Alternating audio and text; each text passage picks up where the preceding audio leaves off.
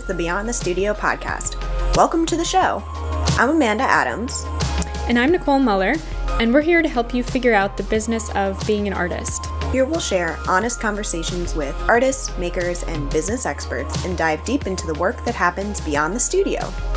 Since this is an adult podcast hosted by two young adults, there's a possibility of some adult language being used. If this might offend ears around you, be sure to pop in your headphones before listening to this episode. All right, so today Nicole and I will be interviewing the incredible illustrator and blogger Sarah Barnes of Brown Paper Bag. Sarah's a fellow MICA grad and Baltimorean, and I first discovered her work when I Googled myself, and I saw you had posted about my work, and I was like, this is amazing. I love this page. And then I just got sucked into your blog and all the wonderful art that you're sharing.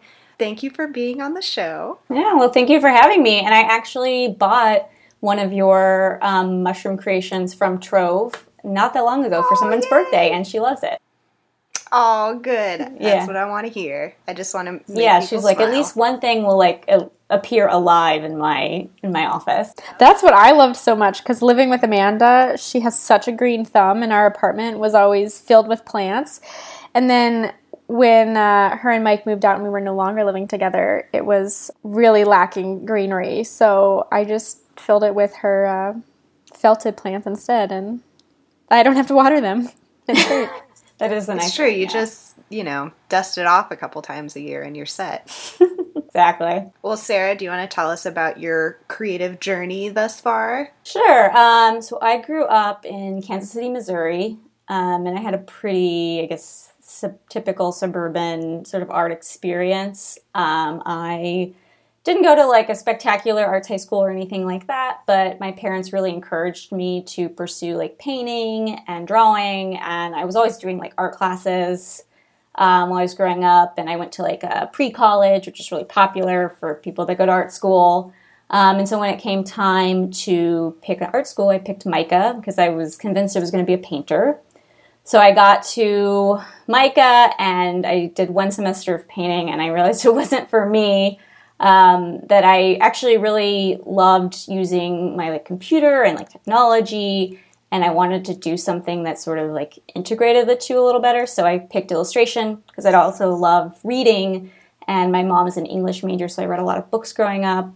So I graduated in 2008 with a degree in illustration, which was probably the worst time to graduate college because it was right at the height of the recession. Yeah, it's rough. So I don't look back on that very fondly. And it was really hard to get a job. I did some freelance illustration, but it wasn't enough to make ends meet or anything like that. So I was forced to sort of get a uncreative administrative job. And during that time, so about 2 years after, I was just what am I doing? I don't feel like I'm going anywhere. I'm not doing anything constructive or fun. And so I decided to I was on the computer a lot, so I decided to make a blog. I was reading a lot of blogs, I was looking at a lot of blogs, and I kind of wanted to be a part of it. And I'd always really liked working with computers and doing stuff on the web when I was younger. My parents were early adopters of technology, so we had AOL when it was a program when I was growing up. And so I had a comic strip, an online comic, and was just on the computer a lot. So anyways, I also learned HTML when I was in 5th grade. Very basic. Oh, yeah. But I've always... That's handy. Yeah. So I decided that maybe I wanted to go into web design. So I decided to take a class at the University of Baltimore. And it was a class where you do HTML and CSS. And I loved it.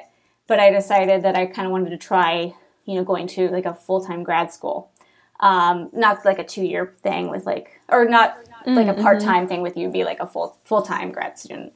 And after I did that introductory class in CSS and HTML, I started Brown Paper Bag because I had sort of the skills. I created Brown Paper Bag in 2010, and at that time, it was just kind of me sharing things I liked. A lot of it was illustration-based, but it was also fine art.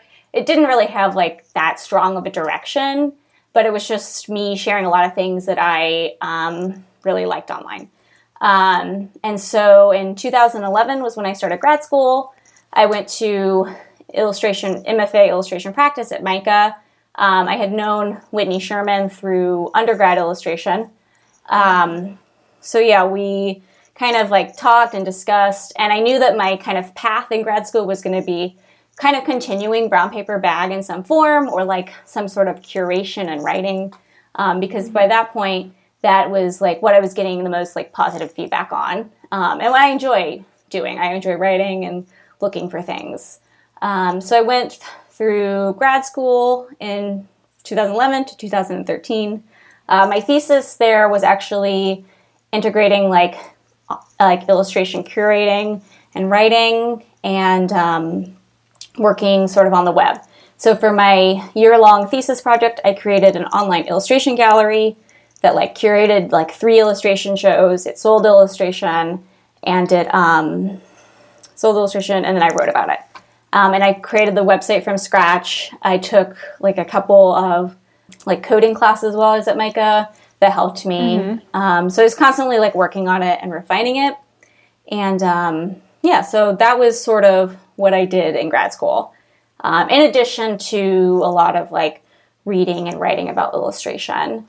And so after I graduated, I decided I wanted to continue, obviously, Brown Paper Bag. And so I kind of revamped it to be more illustration focused and have a more like illustration centric sort of eye. The thing I liked about my grad program, one of my favorite things, was that it was focusing on sort of the paths that illustration is taking. So it's like evolution of, illustration, like, and not just like books and like, Pixar movies, but like other forms that it can take. So that is sort of how I decided to kind of revamp Brown Paper Bag. And over the years since, I've kind of also focused on like embroidery, because that's something that I kind of picked up like after grad school, or maybe during, but more after, and something that's like really important to me and I really love. And so, yeah. But in addition to Brown Paper Bag, what I mostly do is I'm a staff editor and writer for My Modern Met, which is an art and culture site. So I like posts, I edit a writer's work, I do their social media, and then I do like their partnerships. So we partner with like sites like Laughing Squid or Mental Floss, and I like handle those. And then I have other various like freelance writing gigs. And then this coming semester, I'm going to be teaching a class at MICA in the illustration practice department. Oh, that's great. Yeah, so I'm preparing for that right now. So are you working full-time with My Modern Met? Is that like your day job? I work anywhere between like 25 and 35, well, like 30 hours maybe on the high end, I would say. Mm-hmm. Yeah, a week. Is this something you're just like doing from home? Or yeah, mm-hmm. Yeah. So everyone's remote. Perfect. Yeah, So that is what I spend. I would say like a lot of my day, and then I'm also like looking for content and writing things for Brown Paper Bag. And like I said, I have a couple of other freelance gigs that I do like that are weekly. So I'm like doing things for that as well. And then come the semester, I'll be teaching on Wednesdays. Nice. Yeah, that's great. So when you first started Brown Paper Bag, were you said coding all this from scratch? Because now there's so many platforms that help you build websites or even blogs. But at that point, you were really, and you're still coding it all yourself. And also, I'm trying to think back to around 2010. Do you feel like the blogging community was even what it is now today? Like, how has that evolved? Yeah, so when I say I was like doing all the like, I had like the PHP platform because I didn't want to like create the like database for like where all my blog posts would live, but I did everything down to like the fonts that are used and like the spacing between like all the lines. So I was very nitpicky, and I still am kind of nitpicky about it. But yeah, so I feel like the blogging community has just gotten a lot more saturated because it's a lot easier to create like a really great looking blog. Yeah, back in 2010, you had like Twitter and like a lot of social media platforms that had been around for a couple years, but I don't think they were as popular as they are now, because not as many people had smartphones, so Yeah. you just like didn't get that as much. And yeah, so I just feel like it's gotten a lot more saturated, which I mean is cool that a lot of other people, you know, can try blogging and like use it as a form of expression. But you have some blogs, like I would say like Design Sponge is a really good one, that example of like she's been around since like 2004.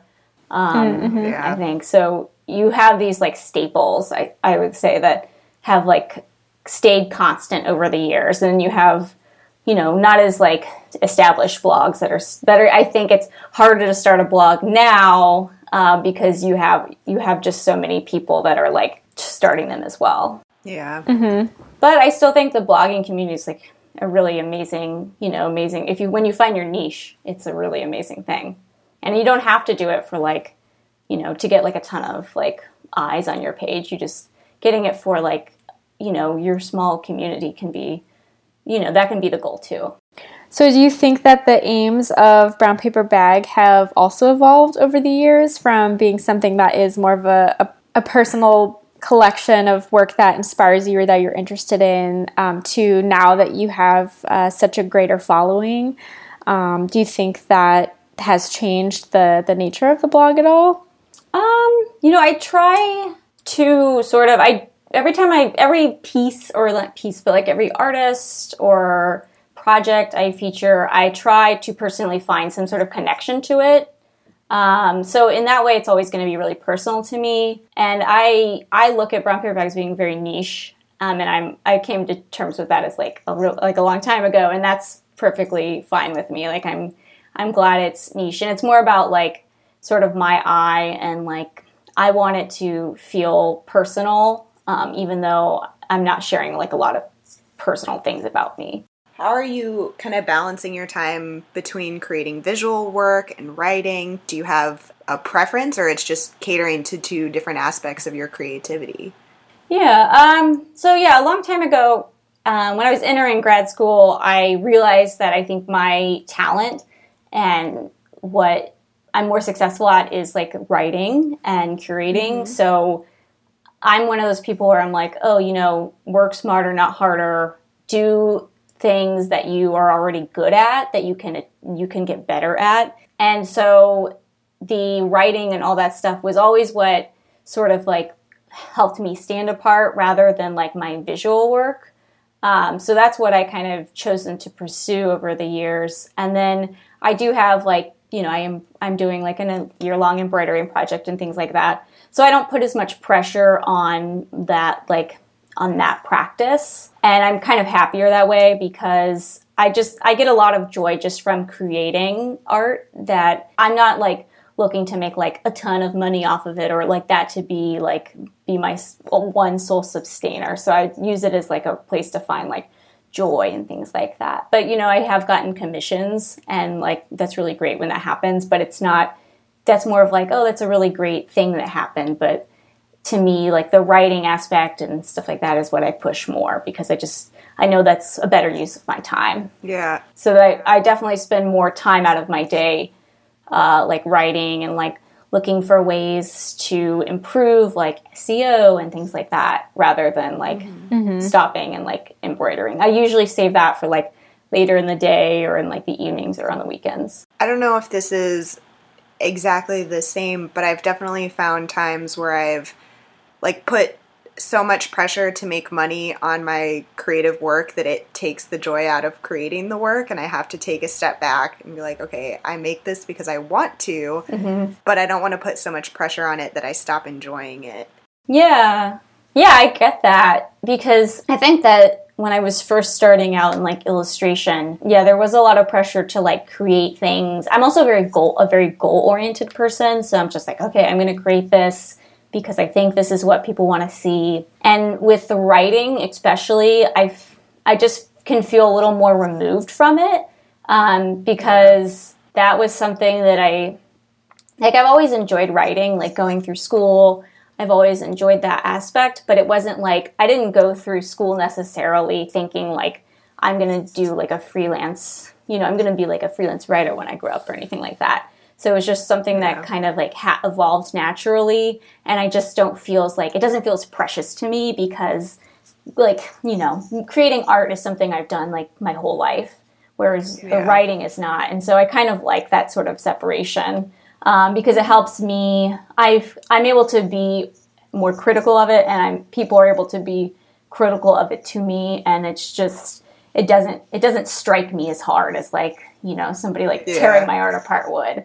It's a little helpful, like mentally it's better for me. Yeah, that is a fair point. And it's also like I like learning new things, and so a lot of times I'm like, you know, I'm reading a lot of stuff, I'm learning new things, and that aspect I really like too. Or I like internet sleuthing, so I get to like do some of that, and it's just it just fits my personality. Yeah. How are you typically finding the work that you are sharing? A lot of it is through like Instagram, I would say. Instagram and Behance are sort of like my two go-tos. Yeah, I would say like it's really a lot of Instagram. I that's like one platform I really, really love. That and Pinterest. So a long time ago, I was like, I can't do everything. I can't be on like Google Plus and like, you know, Facebook and Twitter and Tumblr and all that stuff. So I gave up a few of them. Now I mostly focus on Instagram and Pinterest, partially because like I enjoy using them a lot. The other aspect is like these are the things that like really drive traffic to my site, and like I have a really good following. So again, like working smarter, not harder. I'm like, I'm not going to try as hard on like Tumblr, which like I enjoy Tumblr, but it's just like not as worth it to me. Yeah. Yeah, and I've heard that before too, just picking your platforms and deciding, you know, what you're going to do and doing that really well, as opposed to just trying to be everywhere all at once.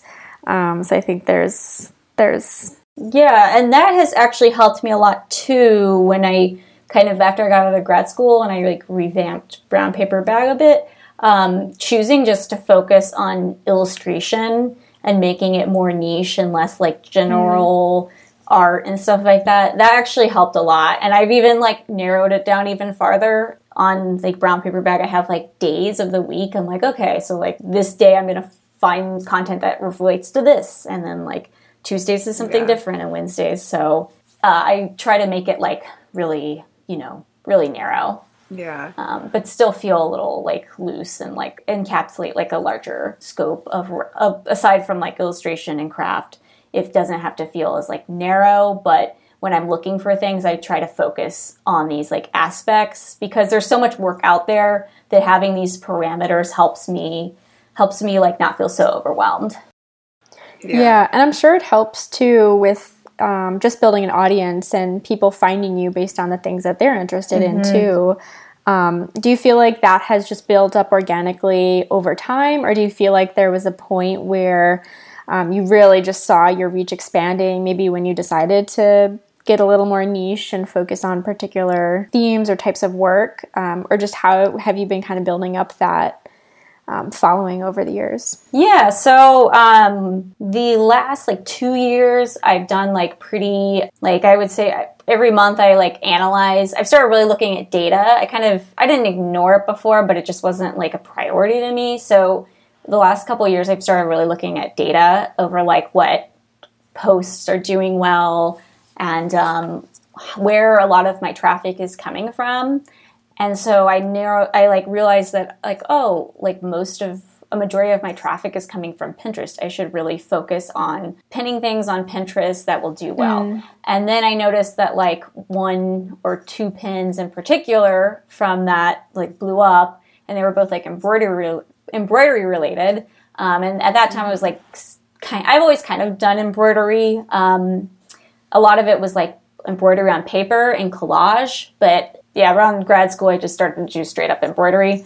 So I was already interested in it, and then I saw that it was like doing really well. I'm like, oh, I should, you know, try to find some more embroidery that sort of like resonates with me. And so I make a point like to find like embroidery pieces because those do well, you know, those do well. And I want to like build a following, but I want to feel authentic. So I was going into things that I already liked, but just using data of like, what was really, you know, what was driving people to my site, and sort of like mixing that in with, you know, my other interests, which are like, you know, illustration and things like that. So are these analytics that are built into your site, or are there tools that you're using to... So I was using Google Analytics. I still use that. And then I use something on Pinterest. Pinterest is a Pinterest schedule called Tailwind. It's like $120 a year. You pretty much have to buy the pro version. But that gives you really deep analytics of like what pins are doing well, what kind of traffic you're getting, like week to week. And so I find that very helpful. But I would say like Google Analytics, that's free. That's what I originally started looking at. Mm-hmm. And then like even if like Facebook has like Facebook Analytics that you can kind of see like what Facebook posts got like good engagement and things like that. So a lot of these things already have tools built in, but you can get like a little deeper if you're willing to like, pay for like the pro version of something. And I would say it's like worth it if you use the tool a lot. Some of them are like crazy expensive. Tailwind is not that expensive. And I would say it's totally worth it because it will automatically optimize your pins that you're wanting to pin at like the time. It'll like analyze your profile and see like, oh, a lot of people are pinning at this time. You should send out pins that go here. So automating it for you. Yeah, it's really cool. Yeah. Man, I know when I first was able to use analytics through Instagram, because that's where like most of my traffic comes from, I saw it and I was like, oh, apparently everyone likes when they see my face, which is not something that I ever post. So I guess I got to do more of that. Yeah. It's kind of surprising. It's also can be really disheartening because I know there's been things where I'm like, oh, I really liked what I wrote. I really liked that interview. And it's like, it got like decent traffic, but it's not like, it's more of like a passion project that like for that, that aspect of like, it's not what, paying the bill. It's not what's keeping the lights on. But I mean, that's just kind of how it is. Yep. It definitely is. Yeah. So are there ways that you've been able to monetize the blog as well? What kinds of ways are you bringing in income through that? Yeah. So I do like almost exclusively affiliate marketing, affiliate like links. So if you like Etsy has affiliate, I mean, basically a lot of big sites have like affiliate programs. So if you like click on a link and it has like my tracking code, I will get money from that. So that's also another reason why I really push Pinterest is because I was noticing so much of my traffic was coming from there. And like this one pin that I had like a couple years ago, it did super well on Pinterest and it was an Etsy link. So people were like clicking on the pin and then like going to Etsy and like buying things. They don't even have to buy something that's off that person's shop. They can buy anything on Etsy and it will save like the cookie and you'll get money off that. So like that paid my rent one month. Wow. And so nice. I'm just like, that's also another thing, using that to like I saw like the potential of affiliate sales so I like also focus a lot on that. How are you finding these? God, I know nothing about how affiliate links work. So this question may not even make sense, but how are you finding the people or brands or sites to have these with, or are they seeking you out? So there are like a ton of like sites like Affiliate Window. It's called Awin. So that's who does Etsy, but all these like affiliate like what are they called? Like groups. They're not like groups really, but like they're companies that have all these like merchants. So like Affiliate Window or Awin has like Etsy, Firebox, Happy Socks, which is like a illustrated like sock brand and underwear brand. And so they're all sort of under the same umbrella. So you like apply for these like programs. Like let's say I wanted to make money off Etsy links. I would sign up for Awin and then apply for the Etsy program. And so like the publisher, so Etsy has to approve you, but they basically just look at your site and make sure it's like in line with kind of what they sell and their aesthetic and things like that. And then a lot of places, I use WordPress. So WordPress has like plugins for all of these. So it's basically just like putting on a plugin on your WordPress site, and then it automatically converts the links. So like you don't even have to do anything special. You just put the link in like normal, and then when somebody clicks on it, it automatically like adds the tracking code. Oh, wow. But like whenever you see those like BuzzFeed articles, there's like, this is what, Amazon users are buying right now. That's all affiliates. So it really behooves you to like make these lists and stuff like that because, you know, you can, if you have a lot of, you know, people reading your site and like they want to buy stuff, then you can make a lot of money. Yeah, what's like the average amount, if you don't mind sharing, or does it vary based on the vendors like that you'd be getting per link? It varies, yeah. So it varies based on the time of year. Okay. So like the fourth quarter when people are buying like gifts for things like for the holidays, you're going to make more money that way. But yeah, I mean, it's not like. I mean, I would say like most of my income comes from writing, like freelance, you know, doing like my Modern Mint, like other freelance work. But it's like a nice little like pad and stuff like that. Yeah. And so what's the threshold? Like how many followers did you have when you started doing this kind of affiliate marketing? Or do you feel like someone who's kind of interested in this might need to make it worth their while?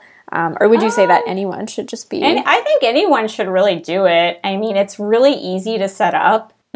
I would say the more, because there are payment thresholds, so you use a lot of ones you have to like make at least like $25 a month for them to like pay you for that month.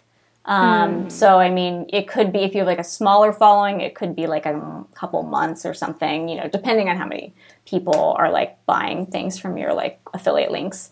Could be like a couple months before you get paid, but I would say like it's so easy, like you should just do it. A lot of times they'll automatically put it in your account, so you know it's like you could see, you know, like $25 if you're like smaller, it'll just automatically come into your account. It's passive income. It's like you don't have to do anything. Nice little boost. Yeah, so I mean, yeah, I just listened to a podcast at Side Hustle School. Have you ever heard of that? Somebody makes like $1,000, over $1,000 a month, just like pinning pins, like just repinning pins. So and that's like through like affiliate marketing. Well, damn, why is my day job in food service? Yeah, I mean, it's definitely like you have to hustle and like it's definitely a lot of work. Like just like you just have to do a lot of clicking. That's really what it is. And sometimes that gets exhausting. Like, on Saturdays, I try not to be on my computer that much. Yeah, so just time-wise, how are you balancing all of these things? Do you feel like you're in a pretty good rhythm with your various freelance projects? You know, do you have, like, pretty consistent clients so you can anticipate that? Or does it really vary for you from month to month? What kinds of... No, I mean, because I work for My Modern Mint on a really consistent basis that has helped... I'm a really good saver, so I grew up, like, my dad was an accountant, so I've always, like, been very, try to be very savvy about my savings. That's great. So it's, like, can be pretty, it's, like, I have, on months where it's inconsistent, I'm okay. Like, I have, like, a buffer, so. Yeah, that's great to hear. I was just curious if you have a rule of thumb that you follow in terms of savings, like for every project that comes in, you're putting away 10% of it before it even hits your account, or like any strategies like that your dad imparted on you or that you use today? The only thing like about, not really about saving so much, I more or less learned that from like reading stuff on the internet about like the, 10%. And I don't even really do that all the time. For me, it's like mostly the importance of taxes. That is what he really imparted on me. And he also does my taxes every year. So, oh, that's great. It is like really, actually very handy. So that I feel like I'm in a pretty good position. As much as it hurts to take off like whatever, 40% of like whatever I'm getting paid on something, to put it in like a separate account that's only going to go towards taxes. I do that because that can really land you in a lot of trouble if you don't do that right away, for me at least. Yeah, and that's one of the biggest challenges I feel like for anyone that's working freelance or is self-employed, just having to account for all of that. And that self-employment tax definitely shouldn't be underestimated. No, absolutely not. I mean, I feel like this last year especially, I saw like so many sad posts on April like 15th or like April 17th. Yeah, it's about, awful. Like, just how much I got hit so hard with taxes this year. Yeah, I still got, because I do estimated tax payments, and so, but I still had to pay like a lot more money than I had it set aside, which was good, because you can really, really hurt yourself if you're not like conscientious about like saving for taxes. I would say that's probably the most. That's like the biggest wisdom he imparted on me. But there are things like I did like an album cover for Iron and Wine. So that money like just went into like my savings account. So like if I do like unexpected projects like that, that just goes to my savings. And then like I like live with my fiance, and so that's also helps like keep my like overhead lower because I'm like splitting things with somebody. So I also like can't discount like how like much that helps to have. Like, just keeping expenses low. And exactly. Yeah. Did you say your studio is also out of your apartment? Do you work if you do have freelance projects? Yeah. It's like right next to me basically. But yeah, I have like my own, like we live in like a 2-bedroom and I have my own like studio. So it has like my computer desk and my like art desk that mostly just has like books piled on it right now. Because a lot of like every time I'm embroidering, I'm usually watching TV down like in our like living room. Yep. I know, I'm looking at Amanda's setup right now. It's the same.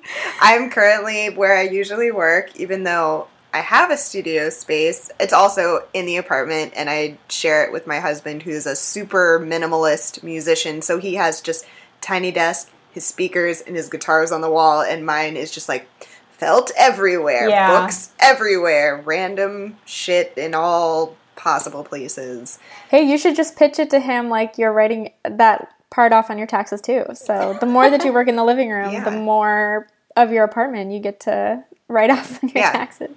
Yeah, this is just a studio that I happen to reside in.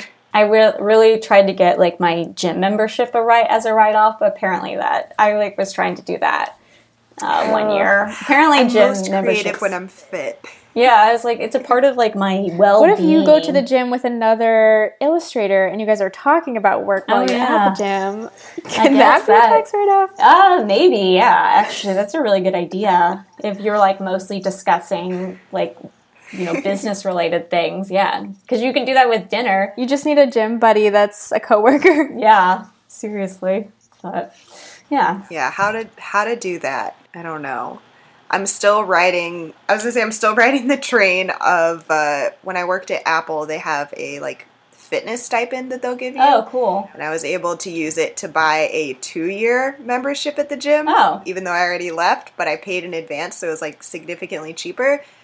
I also haven't used the gym since I left Apple, so it's really not doing me any favors. That is like, because you were talking about like work hours, so I am like really obsessed with my gym that like basically like food and like my spin gym are like my splurges.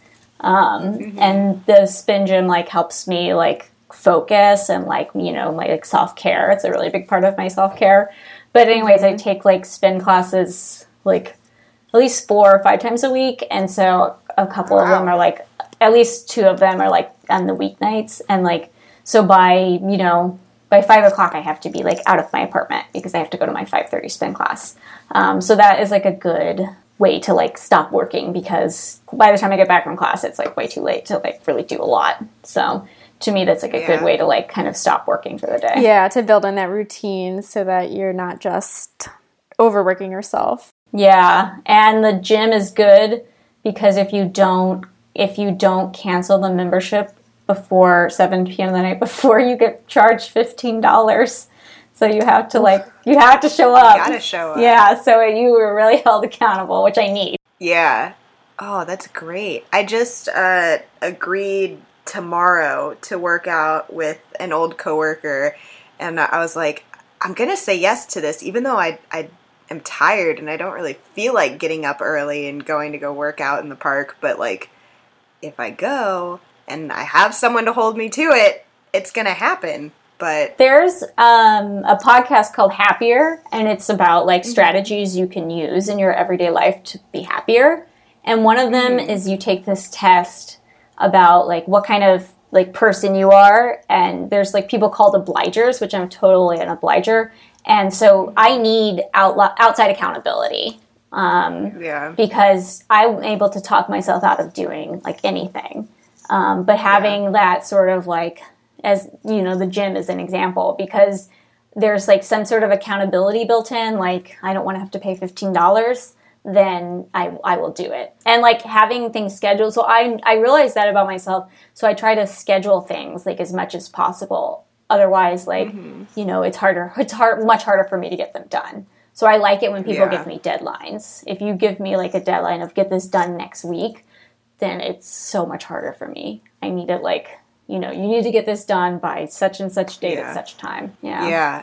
That makes sense and is also relatable. Like I've been working on my website for way too long, but because there's no strict deadline with it, the friend that's helping me with it is like, oh yeah, you know, whenever we're free. I'm like, that doesn't work for me. I can't do it. That means I'll never get you the information you need. That's me. And it took me a really long time to figure out like that's just how I am. But once I feel like once you know that that's sort of your, you know, that's your MO, then like you can do things that help you achieve goals. So it's so helpful to take the time to learn your personality and your strengths and weaknesses and kind of what you need to hold yourself accountable. Yeah. I think that's like, for me, that has made all the difference.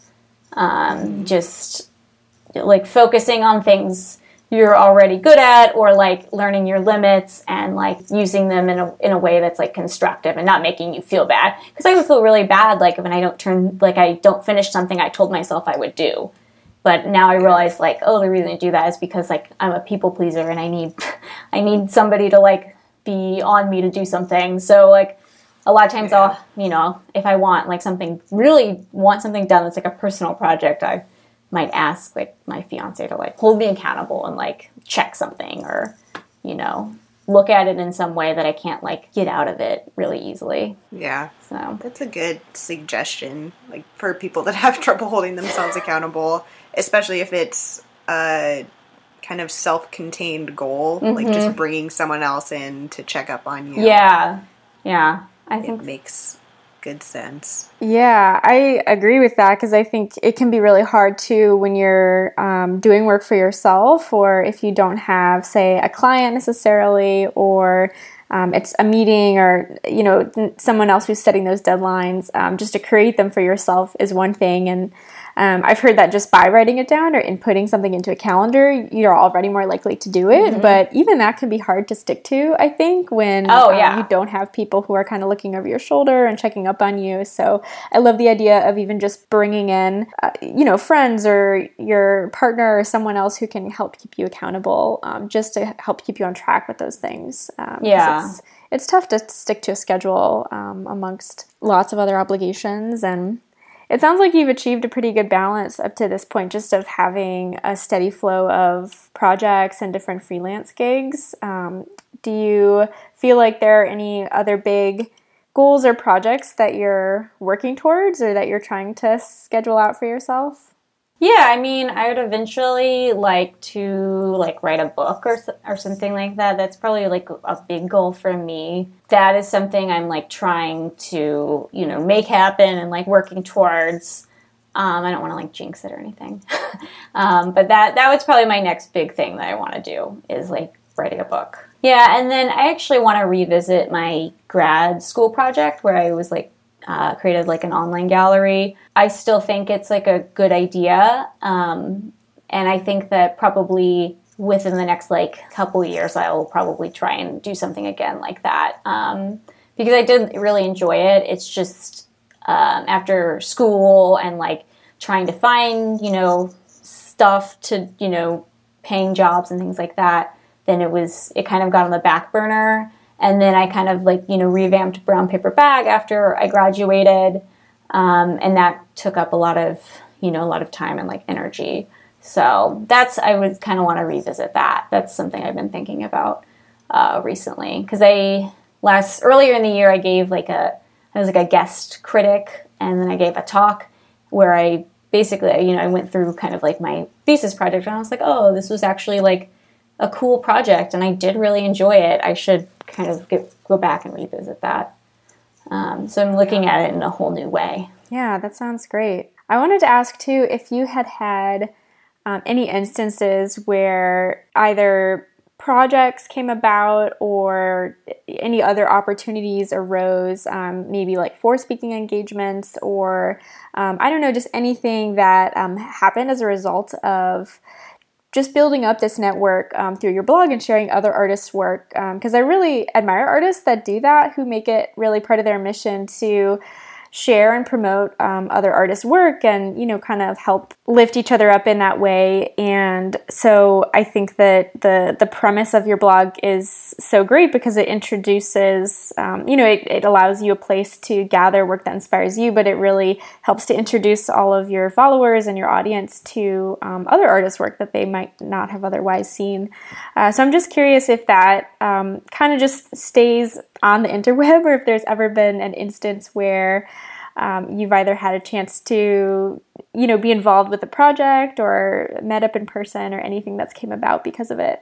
Yeah, I mean, I've made friends from, like, the blog, definitely. And, like, people that have contacted me and we've met up in real life. I would say early when I first started doing the blog, I met up with somebody that lived in like London or like Scotland at the time, and we met up like randomly in New York, and it was like really fun. And so I do enjoy sort of those connections, making those connections. I'm a huge introvert, so that it's like terrifying, but I'm always really happy when it happens. But in terms of like projects and things like that, not particularly, nothing like that comes to mind right away, but I do enjoy like meeting up with people in real life. I went to Icon, which is like the illustration conference. It happens every 2 years. So I went there last year, and it was like kind of weird, but cool because, you know, I have a decent following on my Instagram, and by that time it was getting bigger and bigger. And at the conference, I had my little like self-portrait, cut paper self-portrait that I use as my avatar, and people would recognize it and would come up to me and like, they're like, oh yeah, I follow you on Instagram. I was like, oh, that's so good. You're like a mini celebrity. Yeah, it was like, that was what one of my friends said. And I was like, I don't think so, but I mean, it's, you know, it's kind of weird, but cool. That's when I was like, oh, I'm with my people. Like, I feel, you know, connected to these people, you know, or like all the people there. So it was fun. I've only ever had one time where someone's actually like recognized me out in the world. Oh, really? But it was perfect though, because I was with my mom and she was like, wow, what are you, famous or something? I was like, yeah, we're gonna go with that. we're just gonna go with that.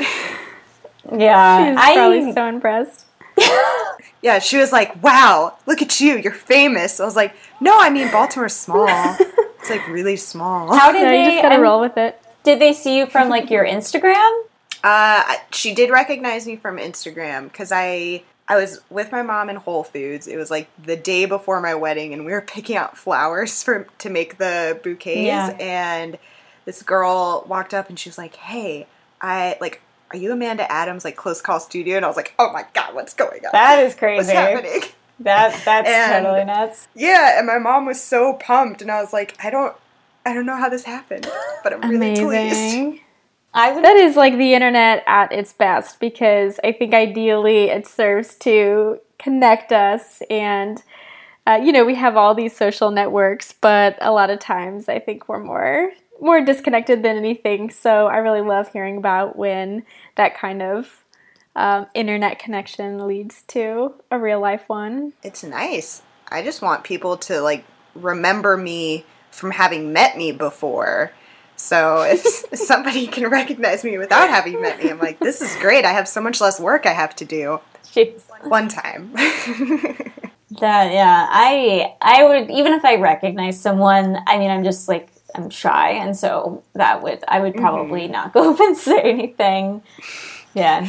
No, I would just be like, yo, that person's famous. Yeah, I would like, oh, I would, if I were with someone, I'd be like, oh, I recognize that person. And that's the end of it for me. I'm just too, like, I'm an introvert. Do you have any recommendations for artists that want to get their work featured on blogs? Like, are you mostly finding people, or are you getting a ton of submissions? I do get submissions. I I'm very bad at email, and I apologize to like anybody that has ever sent me like a submission, but as soon as because I get very overwhelmed by email. I recently did kind of reorganize my inbox because I use Gmail, I use Priority Inbox.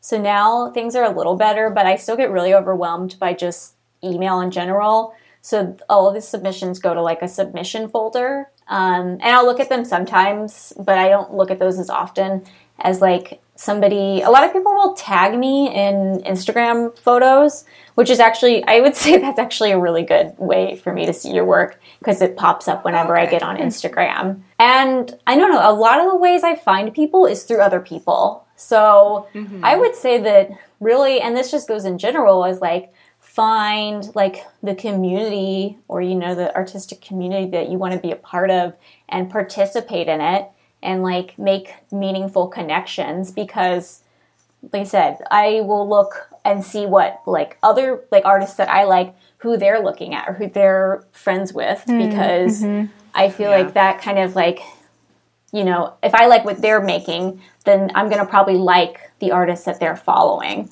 So that's a lot of times what I'll do is I will find like, on Instagram, I'll look through like the people that, that they are commenting on or that they're friends with or they're following, things like that, and just like go through in that way. And then I also use like, the Instagram suggestions of like when you click on the little like arrow next to their name and it shows you like other accounts that are similar. Yeah. Right. I'll look at that. I'll go on Behance and I'll see like let's say I was like looking for like, another like a craft, or I would go to like, somebody's profile that I really like that was making like this certain type of craft. And then I would see like what kind of work they're appreciating. And for me, that's the way I like to find new work, honestly. And the way you do that is like you make friends on the internet and you just like you build, like I said, you build these connections. So that's how that's a lot of ways I find people as well. Yeah, I would say though, if you're on Instagram and you share like, if you tag me in a picture, that honestly, I'm always going to look at that because a lot of times things get misattributed to me, like I created the work. So anytime somebody tags me, I look to make sure it's not like an illustration they said I did. And then if they do, I like comment and I was like, yeah, this is a great piece of work, but I actually didn't do it. Here's the person that did. So that's like another reason I'm checking that. Oh, I didn't even think about that. I mean, it makes sense if people are finding work on your site, they'll sometimes just assume it's coming directly from I get like a lot of emails like that too. A lot of things like, oh, you're selling these like, like I did a post about like painted leather jackets once and they're like, where can I buy a leather jacket? And I didn't do it. And I've also gotten like Google work, that? Maybe? Yeah, like work, people that want to work with me because they think I'm someone else. And I'm always like, I am not that person. I mean, yeah, sure, I wish I was because I want money. But like, I you're just like, I'll do it. But yeah, so warning, not as pictured, but I'm like, am I unclear? Am I like not saying that this is by a certain person? Like, are these people not reading? But I think that's the case. I think a lot of people aren't reading. I feel like that is the case a lot of the times, is that people just don't fully read it. I think that kind of goes back to what you were saying, Sarah, just about finding your niche with the kind of work that you're sharing. But I think it works the other way too, is the easiest way to just, have a message get ignored is to make it so that it seems like you just didn't do any sort of research or looking into that person. And it is kind of off-putting because I think, you read that kind of stuff and you're just like, well, clearly they didn't even bother to look at my website or even, see what I do. And so I think that's an easy way to... Yeah, I mean, just like doing your research is a big part of it. Even just like getting the name right. Because I get like submissions where it's like, oh, you clearly meant this for someone else. Because it's like the name of somebody else that's like Dear So-and-so. And to me, I won't even respond to that. I'm just like, you should have known better. I don't know. I just get really annoyed by that. Proofread. So, yeah, I mean, a lot of like etiquette and like ways to use social media that I think is helpful is this woman named Megan O'Toole, and she does like She actually focuses on a lot of like social media for small businesses. Oh, wow. That's great. Yeah, and like artists and things like that. So helping people, like helping makers kind of reach their goals. For like newsletters is a big thing for her. Like, you know, if you're pushing out your new products via like newsletter, how do you create like newsletters that people are going to read? Things like that. But that's actually where I learned about things like Tailwind, the like Google Analytics like worksheets and stuff like that. So I actually find her very helpful, and I still get her newsletter. Like I think she comes out like weekly or something like that. And so that's also kind of where I get like some etiquette tips as well, because she's like really up on like trends and like changing like platforms and like what's going on with them and like how to use them effectively. Oh, that's great. Thanks for sharing that, because we can also include a link to that on the blog post that goes out with each podcast episode. So are there any other tools or places that you turn to for either small business advice or just any resources? Because you've mentioned a few as we've been talking, but is there anything that we've left out? That Tailwind is a big thing, I think, for Pinterest. Megan O'Toole is like really great if you're wanting to like I look at it because I find it helpful, her like updates about like certain platforms. Another question that we like to ask is just if you've had any advice that's been given to you that's been really pivotal throughout your career, and then also what kind of advice might you give either to your younger self, something you really wish you would have known, or just to other artists who are looking at what you're doing and are really inspired just about, you know, things that you wish that they might know or take away? I think the one piece of advice that I heard like a lot in undergrad, it was like, and this is like so cliche and people say it all the time, is like make the work that you want to make and like people will come to you or people will respond to it. Because I do think I try to keep that in mind with everything I do, especially in terms of like Brown Paper Bag, because that, to me, that is like the best expression of sort of like my curatorial eye, like my writing style. So I use that as like a portfolio almost. A long time ago, I just decided to like focus on finding like the best content I could rather than like trying to make like a ton of posts a day about, you know, different artists. Instead, I've just decided to like slow down and focus and write things and share things that were really resonating with me and that I felt really helped me. And that help has helped me get work. You know, I know people that I get a lot of like jobs I get, not a lot, but like I've gotten jobs consistently that they're now consistent clients that I get through like they saw my like LinkedIn or they like saw Brown Paper Bag and like saw like what my curatorial eye is. And just staying true to yourself and making things like you want to make. People will eventually respond to it. And I don't know, I think for my younger self, when I was going into undergrad, I was like, I'm going to be a painter. Like I always saw myself as like this artist type in like a studio, like I used to do these like giant oil paintings. And I wish I would have let myself explore a little more, especially like when I was younger. I mean, I did some like computer stuff in like, you know, 5th grade, but then when I got to like middle school and high school, I kind of like wasn't really interested in that. And I just decided that I was going to be like an artist and that's all I focused on. But I wish I would have kind of like let myself play a little more and like try out a little more things because I've gone back to doing stuff on the web that I did like such a long time ago. So I wish I would have realized how cyclical it's kind of, you know, life can be in that way. And the things that I really like to do when I was like 10 or 11, I still really like. Yeah, absolutely. I don't know if that's happened to you, but it has. And other artists I've heard talk about how they've like returned to things that they did when they were younger. Yeah. Yeah, it really has. And another thing that I think is is really great and interesting about the internet, or, you know, having a platform or a blog like you do, is that it really becomes this record of everything. And, you know, similar to maybe a sketchbook or a journal or diary or whatever, it's really this catalog of all of these things that have inspired you over time.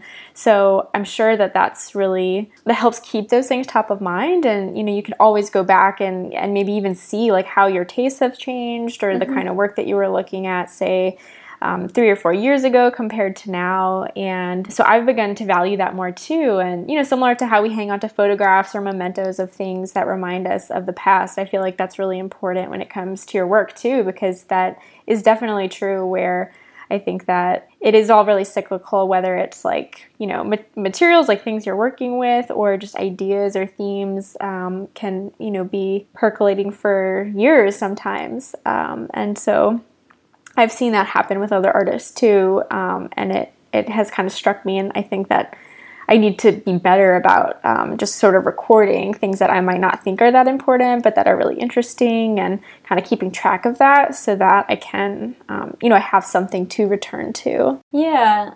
And in the first year of grad school, we had it's called like an image harvesting. So you kind of go back and you look at things that you kind of self-edit, and you kind of create new work based on things that you had created before. So you're trying to look at it a new way and kind of repurpose it in some way that's new and kind of exciting and meaningful. So it's working within your own body of work to create something new, and using that as the parameters for it. So yeah, and then I remember of the best example I have of cyclical things is artist Martha Rich, who does these she's really well known for her text paintings now, but she, started creating those when she was younger, and then she went through and had another career, and before finally going back to art school when she was an adult, and then she started creating these text paintings again. So she just kind of returned to them, and that's what she's really well known for now, is creating these integrating text into her illustrations. So I don't think that you should discount the things you did when you were younger. You can kind of use it as a way to figure out where you want to go. I know I definitely, when I was younger, was doing more illustrative types of work, and then once I got to school, I was like, oh, I think I want to be a photo major now, so I'm gonna go do that. And I have recently started getting back into taking pictures, but it's really, for the most part, just for myself. Mm-hmm. And so that now is my just, personal practice as far as art making goes. But I definitely did a lot more stuff related to what I'm doing now when I was younger. I think that probably rings true to a lot of people. Because, the things that you're interested in, we definitely develop and change interests as we get older. But I feel like those things that are sort of ingrained into our identity. Yeah. You'll always go back to. Yeah, I mean, I was really into the internet when I was, 8 to 10 years old. I really enjoyed meeting people on online or whatever, not in person, but in chat rooms and stuff, and talking to random people on the internet, which seems really I would never do that now, but I think that it kind of makes sense why why I do what I do now, is because that was a really early experience, and one that I look at very fondly. Do you remember your old usernames? Or OG email addresses? The first one was I was really into soccer, so I played a lot of soccer. So it was SB Soccer 85, because I was born in 1985. It was a Hotmail address. That's not too bad. I don't remember my AOL, because I did have we had AOL account. Your AIM account. Yeah. It was always actually S Barnesy, which is my Skype, is that is pretty high school, or early college. It's just I've used the Skype name for so long that it's not going anywhere. Yeah. That I would say S Barnesy, because that's what people called me, Barnesy. Back in I did also cross country, so that's where they called me in cross country. So yeah, but I don't know. I used a lot of really bad emo songs for my AIM away messages and stuff. It's like really embarrassing to think about, but that's okay. Yep. We've all been there. I remember those days. You would constantly give way too much information as to why you were not at the computer at that moment, where it's like, BRB, gonna go brush my teeth. And it's like, I think be right back sufficed, but, you know. Yeah, I was listening to a song the other day, and I was like, oh man, I used to use part of these song lyrics as my aim away message, and my mom looked at that.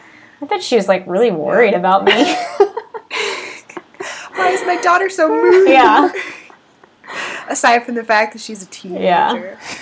Ugh. Yeah. God, I can't remember any of them. I feel like I probably used a lot of, like, dashboard confessional lyrics. Yes. Ugh.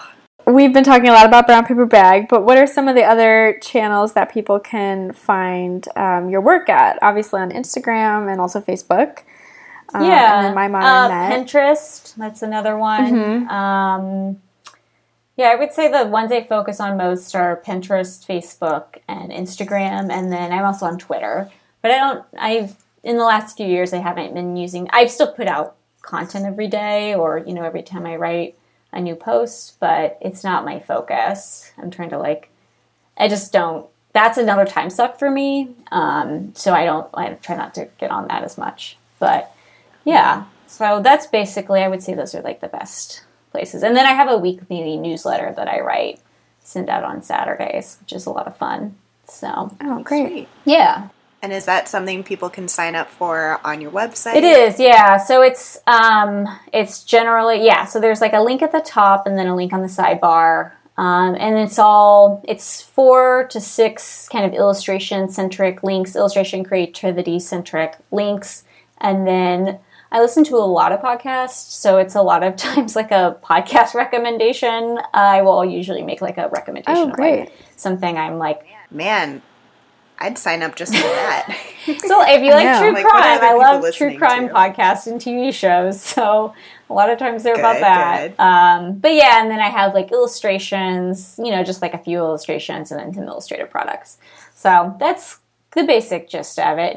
It's pretty like digestible and like brief, but it's a lot of fun to do. I've done it for the past maybe year or so.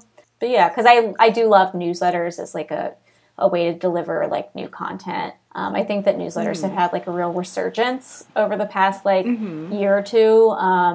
So I think it's a lot of fun to be able to like write and like connect with people that way because they can respond, you know, to your email, which is good and bad. Yeah. I get like some people that are like, you used the wrong form of this word. And I was like, oh, geez, thanks. Oh. Like you could have just like ignored it. Like it's fueling your overwhelm around email. Yeah, I know. It's like, cases. It's kind of nuts that I like do a newsletter, even though like, I'm easily overwhelmed by email. You'll send them out, but you don't reply to anything you get. Yeah. Do you have any experiences that you went through either with freelance or with writing that you kind of learned something the hard way, or you're just like, oh boy, well, now I know moving forward? I would say just like getting information wrong, and that is like probably one of the biggest lessons I've learned, to like double check, like research, double check, triple check, because I've had people, you know, write emails about like being angry that I got something wrong or like some sort of information wrong, or I haven't had too many instances where they're like, take my work down. I can think of like 2 instances in like all the time I've been doing Brown Paper Bag, but I really try to like do my research because I hate getting, you know, wrong information out there. It's like embarrassing to me. Yeah. So but I have done that before. So I try to do as much as I can to make sure I'm doing everything right. But I'm human, so it does happen from time to time. Mm-hmm. Yeah. Well, I know when I, like, just one day randomly, I was like, I should probably Google myself and see if I'm out there anywhere. And I came across your blog. I was like, this is the nicest thing anyone's ever written about me. I love this. I do try to always look and see, you know, if I'll try and like Google someone to see if they have like an interview out or something like that, so I can kind of get a better sense of like, you know, what they're about and like contextualize their work and things like that. I try to do my research as much as possible for that kind of reason. But the times I've been embarrassed by getting something wrong. Well, it happens to everybody. Yeah. I know I've done it many times. I try to be nice to myself. Like, that's the one thing I really try to work on is, like, not beating myself up over things. Because I'm trying my hardest. So, and then we all make mistakes. Yeah. And you can't be nice to yourself. Yeah. Amen. Yeah. Yeah, preach. Do you have anything that you haven't said thus far that you wanted to mention? I would say, yeah. I mean, I think the big thing about me is, like, I really think it's important to sort of, like, hone your own skills. And I think that was, like, going into this, and, like, that's what I kind of want to, like, make clear is, like, I think it's important, especially in whatever you're doing, is to, like, really get to know yourself and know your skills and know what you're good at and kind of, like, use those to your advantage. Yeah, and seriously, thank you so much for being on the show. I have admired your blog for a couple years now, and to be able to, like, sit down and talk with you has been awesome. Oh. And we didn't even talk about Micah, really, which we all attended. I think that's good, though. You know, it's, like, nice to sort of, like, get out of the Micah bubble, you know? Yeah, we're more interested in what happened afterwards anyways. Yeah, very true.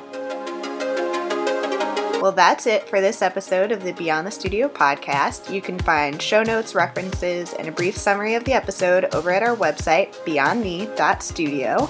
While you're there, be sure to subscribe to our email list where we have all kinds of exclusive content that we only have available to our subscribers. Thanks for listening, and we'll catch you next time.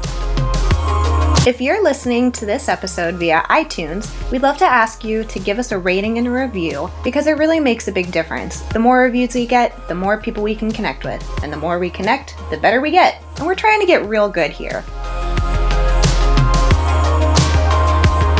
My cat just broke through one barrier. And That's now okay. she's, like, putting her paws underneath. Clawing at the door.